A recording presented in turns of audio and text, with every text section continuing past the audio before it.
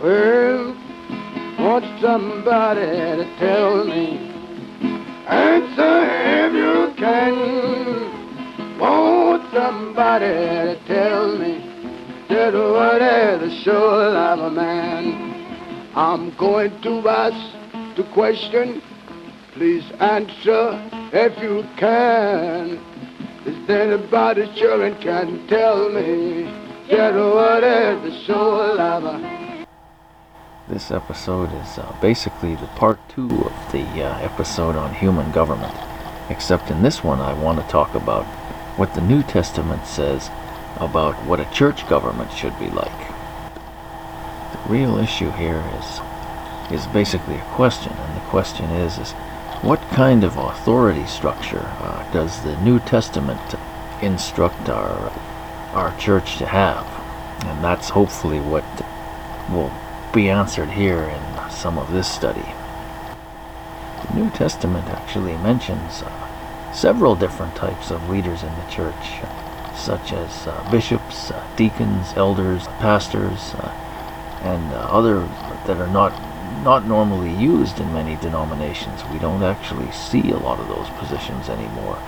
The modern church has kind of more or less tended to have one leader as a pastor, and maybe some paid staff in the worship music, but everything else tends to be done by volunteers who teach Sunday school or serve on the board or act as sort of deacons in the church.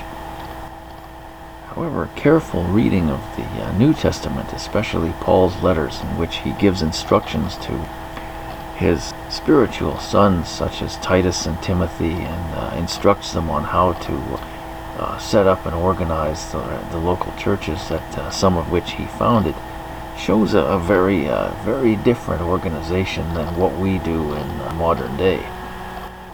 Now, in the human world, we look around and see pretty every organization or institution around us. We notice that everything is organized in some form of hierarchy.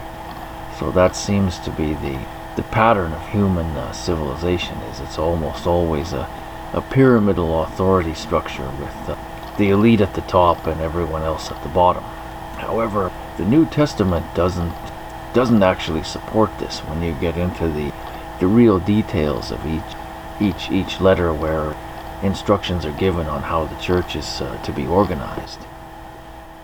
Jesus gave very specific instructions to his apostles of how they were supposed to govern the church once he returned to heaven.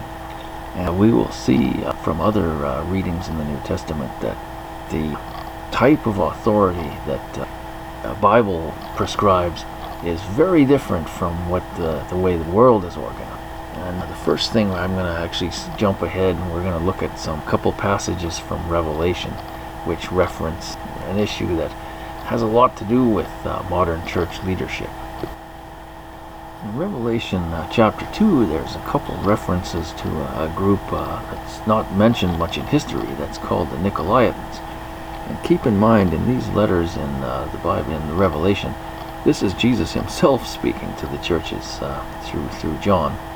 And he says first in Revelation 2:6, "But you have this in your favor, you hate the practices of the Nicolaitans, which I also hate." Later on, he says in 2:15, in the next letter to the church in Pergamum, he says, "Likewise, you also have those who hold to the teaching of the Nicolaitans. Repent therefore, otherwise I will soon come to you and fight against them with the sword of my mouth." We can say safely from reading these statements out of the Bible that Jesus didn't want this group, the Nicolaitans, anywhere near his church. And a careful, quick little study will probably show us some of the reasons why. The literal meaning of the word Nicolaitan means conquerors of the people. This suggests a system where religious leaders rule over their congregations and interpret the Bible for them. In Revelation 2:15, Jesus states that he hates the doctrine of the Nicolaitans. Conquer is defined in the dictionary as the use of force and control. This would also include the construction of a church hierarchy such as the bishop is like the general of the army and the rest of us are the privates, and we have to follow their orders. Interestingly, in the Catholic Church doctrine, the Council of Trent states that if anyone says there is no hierarchy instituted by divine ordination of bishops, priests, and deacons, let him be anathema. This is from the Council of Trent, Session 23, Canon 6 on the Sacrament of Order.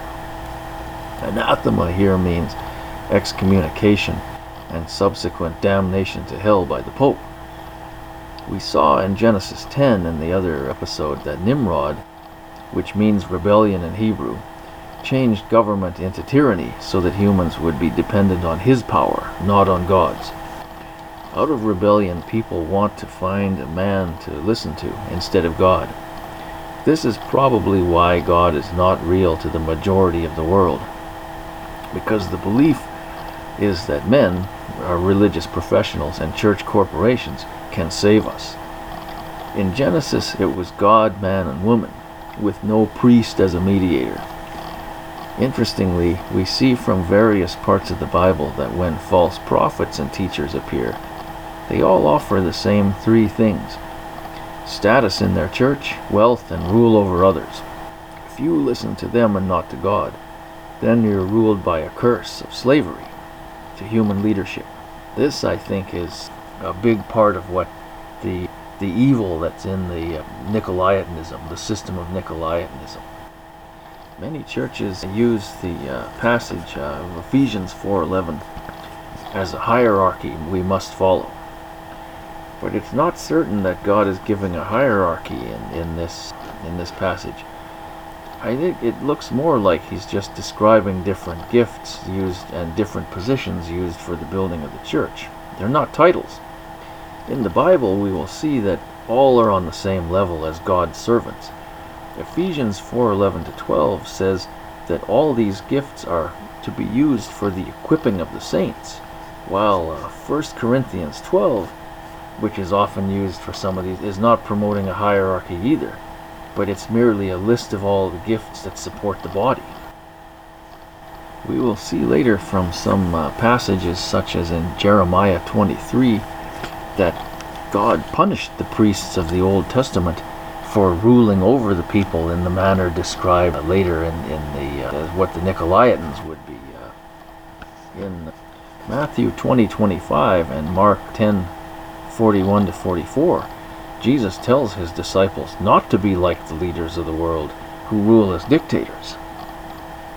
Matthew 20:25 says, Jesus called them together and said, "You know that the rulers of the Gentiles lord it over them, and their high officials exercise authority over them. Not so with you. Instead, whoever wants to be great among you must be your servant, and whoever wants to be first must be your slave, just as the Son of Man did not come to be served, but to serve and give his life as ransom for many." Meanwhile, Mark 10:41-44 says that when the 10 heard about this, they became indignant with James and John. Jesus called them together and said, "You know that those who are regarded as rulers of the Gentiles lord it over them, and their high officials exercise authority over them. Not so with you. Instead, whoever wants to become great among you must be your servant, and whoever wants to be first must be the slave of all." However, these statements do not at all describe the modern church authority structure, in which is more like our modern church authority structure is a good reminder, subconsciously, that men rule over men and not God. In addition, 1 Peter 5:1-3 states that, "To the elders among you I appeal as a fellow elder, a witness of Christ's suffering, and one who also will share in the glory to be revealed. Be shepherds of God's flock that is under your care, serving as overseers, not because you must, but because you are willing, as God wants you to be, not greedy for money, but eager to serve, not lording it over those entrusted to you, but being examples to the flock. And when the chief shepherd appears, you will receive the crown of glory that will never fade away." Does the modern church at all sound like that? I don't think so. The reality in most of our churches is that once our leaders have their Doctor of Divinity degree, They become like the Pope and create a Nicolaitan hierarchy in the church, where they have to be served and everything revolves around them. Remember, however, just because a situation exists in the world, that doesn't mean it's of God. The style of leadership that perhaps many of our churches are run in is not of God. And remember, in Jeremiah 23, verses 1 to 2, we see the reason that God punished his priests, and the reason of his displeasure with his priests of his temple was that they ruled God's people unjustly and didn't attend to their needs. God continues on this in Jeremiah 23, verses 11 to 13, where he says that both prophets and priests are profane. In the same way as modern evangelists look to provide for their own needs first, and do their religion as a business. This contradicts the Bible. Ezekiel 34:2 says, "Should not the shepherds feed the flock?" Jeremiah 23:16 also says, it's a rebuke on many of today's religious leaders, because it says, "These prophets speak out of their own heart, not from the mouth of God." We have the same deception in our generation, that God's people are being deceived. Many of our modern church leaders are only concerned with their personal increase of wealth, not the spiritual or physical needs of anyone in their congregation. Our modern church corporation is often one where all the focus is on gaining wealth and experiencing God's glory, and which blesses only those at the top of the pyramid, which is one of the very worst features of modern capitalism. In the passage I read from 1 Peter, where it says to serve the flock and not rule over them, the Greek word for rule is Strong's number 2634, and means to bring under one's power or exercise authority over them. So in other words, it's a confirmation of what Jesus said to his disciples about not to rule over others in the manner of the Gentiles. The problem we have in today's church is that people love to rule over others, but this is the practice of the Nicolaitans. Modern church is all about gaining titles, so we don't have to do a servant's job anymore or work for free. But we should all remember it's Jesus' church, not the pastor's. If church leaders are supposed to have so much authority to rule over the individuals' lives, why did Paul in 1 Corinthians 11:3 not mention church leaders at all in that verse? In that verse he only says that man is accountable to God. There is no hierarchical ministry described in there between God and man. And most of Paul's teachings says that church leaders are meant to serve the body, not the other way around. Clearly there is something wrong with our hierarchical authority structure that we use in the church. Revelation 18:3 says, "Come out of her, my people." Hierarchy is especially one where the leader benefits at the expense of everyone else, are all features of the Babylon world system described in the book of Revelation. We see in the book of Revelation that this very system is one of the key reasons for God's outpouring of wrath on the world. In 1 Corinthians 14:26 to 33, Paul writes, "What shall we then say, brothers? When you come together, everyone has a hymn or a word of instruction or revelation, a tongue or an interpretation. All these must be done for the strengthening of the church. If anyone speaks in a tongue, 2 or at the most 3 should speak one at a time, and someone must interpret. If there is no interpreter, the speaker should keep quiet in the church and speak to himself and God. 2 or 3 prophets should speak, and the others should weigh carefully what is said. And if revelation comes to someone who is sitting down, the first speaker should stop. For you can all prophesy in turn, so everyone may be instructed and encouraged. The spirits of prophets are subject to the control of the prophets, for God is not a God of disorder, but of peace." This doesn't sound at all like the New Testament churches had one person running the entire service, but sounds like everyone was using their gifts in turn with each other. This is how a church, according to biblical principles, should be organized. In Paul's New Testament letters, when he instructs specifically Timothy and Titus, there's very little mention of pastors, but lots of mention of bishops, deacons, and elders being ordained and used as for examples of leadership in the church. The pastor actually only, the word pastor is only mentioned twice in the entire New Testament, and it's only in lists of gifts. It's not, it sounds like even the Old or New Testament, most churches didn't even have a pastor, yet we have in our modern system have elevated this role to the top of the pyramid in the local church. Personally, after participating in a few house church services, I observed that the spiritual needs of each individual member there were met in a far greater way when everyone had individual participation than all sitting around and listening to a trained speaker doing all the talking. The presence of a pyramidal authority structure in most church congregations should be taken as a sign that people want to listen to man and not to God. Now, I'm well aware that many of us may like the modern church corporate worship system in which we leave the work of all the painful hours of study and which may be boring and the hard work of developing a relationship with God to the professionals, so we can sit back and just enjoy the entertainment of the services. But keep in mind that in verses such as Acts 4:19, the apostles, who were founders of the modern church, disobeyed the Jewish government because they were prohibited by Scripture from obeying ungodly commands. So that means if we're given the choice between following ungodly laws, we have to, because we're accountable only to God, we have to follow what the Bible teaches us instead, and which means, don't obey, none of us should obey any ungodly commands from a minister. If what your minister is teaching you in your local church contradicts Scripture, you obey God's law instead. Other verses such as 1 Corinthians 6:17 and Revelation 18:3 also support this. In conclusion, I'd just like to add, for those of you that like going to a dead church every Sunday and the same routine where you're out in time for lunch, then keep doing it man's way and just keep doing what you're doing.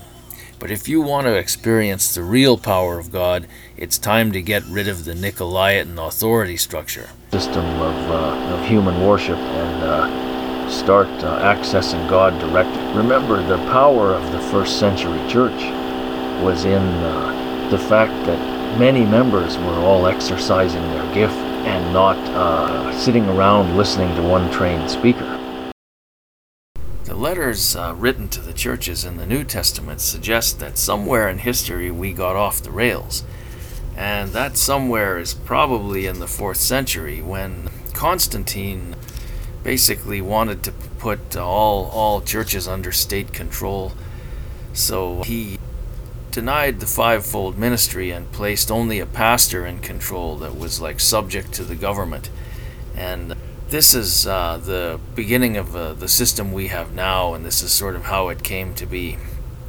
And it creates, several problems, but one of which Jesus mentions in John 10, verses 11 to 13. Remember, Jesus teaches us throughout the entire Gospels, but especially in the sections I mentioned, such as Matthew 20:25, that there is to be no hierarchy, no form of hierarchy among all of his disciples, because all of us are actually all his servants. And this is contrary to what organized religion teaches us, because organized religion, leaders of our organized religions do not see everyone as equals, and they teach us to think the same way. And one of the problems that's in this is Jesus speaks about in John 10:11 to 13. Jesus states, "I am the good shepherd. The good shepherd lays down his life for the sheep. The hired hand is not the shepherd who owns the sheep. So when he sees the wolf coming, he abandons the sheep and runs away. The wolf attacks the flock and scatters it. The man runs away because he is a hired hand and cares nothing for the sheep. This is often the problem we have in today's churches, that the people that are serving there are not anointed to do the job, but they're paid, and they're definitely there to receive the salary and compensation. The Nicolaitan style hierarchical pyramidal authority structure promotes leaders who do not act in our best interest. They're acting only in their interest. And in some of that includes false teaching, which is the reference to the wolf devouring the sheep. This is a really big topic, and I'm almost out of time for this episode, so I'm going to leave the rest of what could be said here, I'm going to leave for another episode.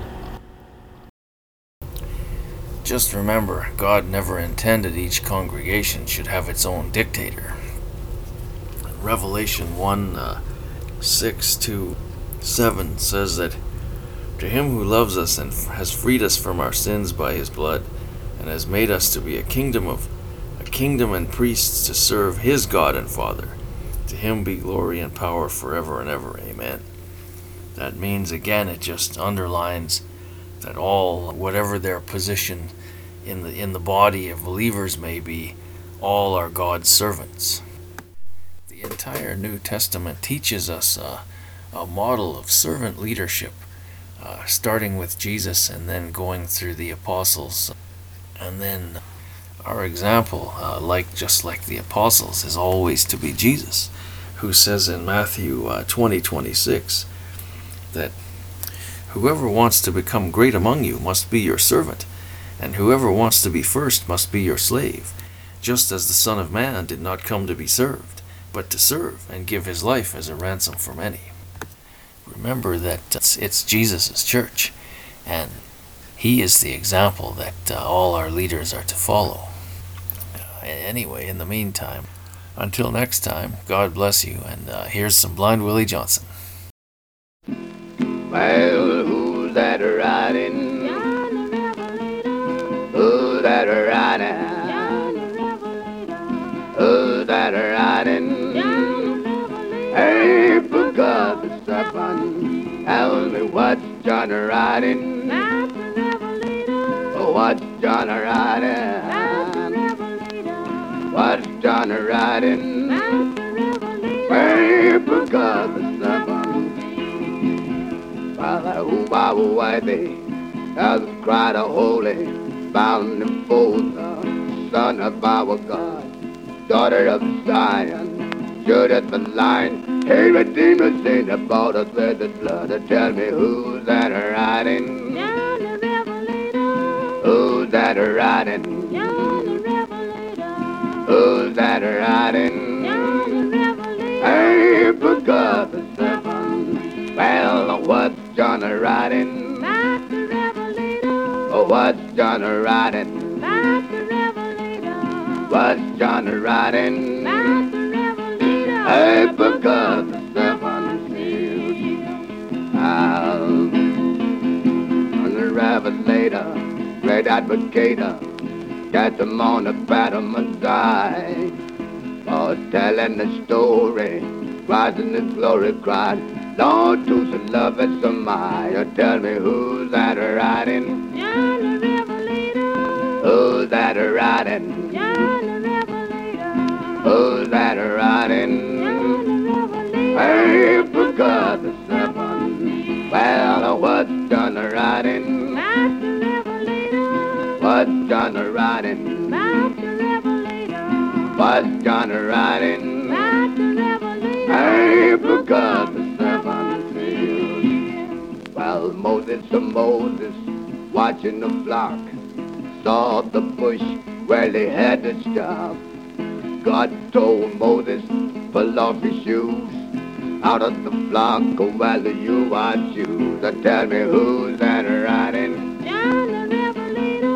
Who's that riding? Who's that riding? Hey, for God's sake. Well, what's John riding? What's John riding? What's John riding? Hey, for God's sake.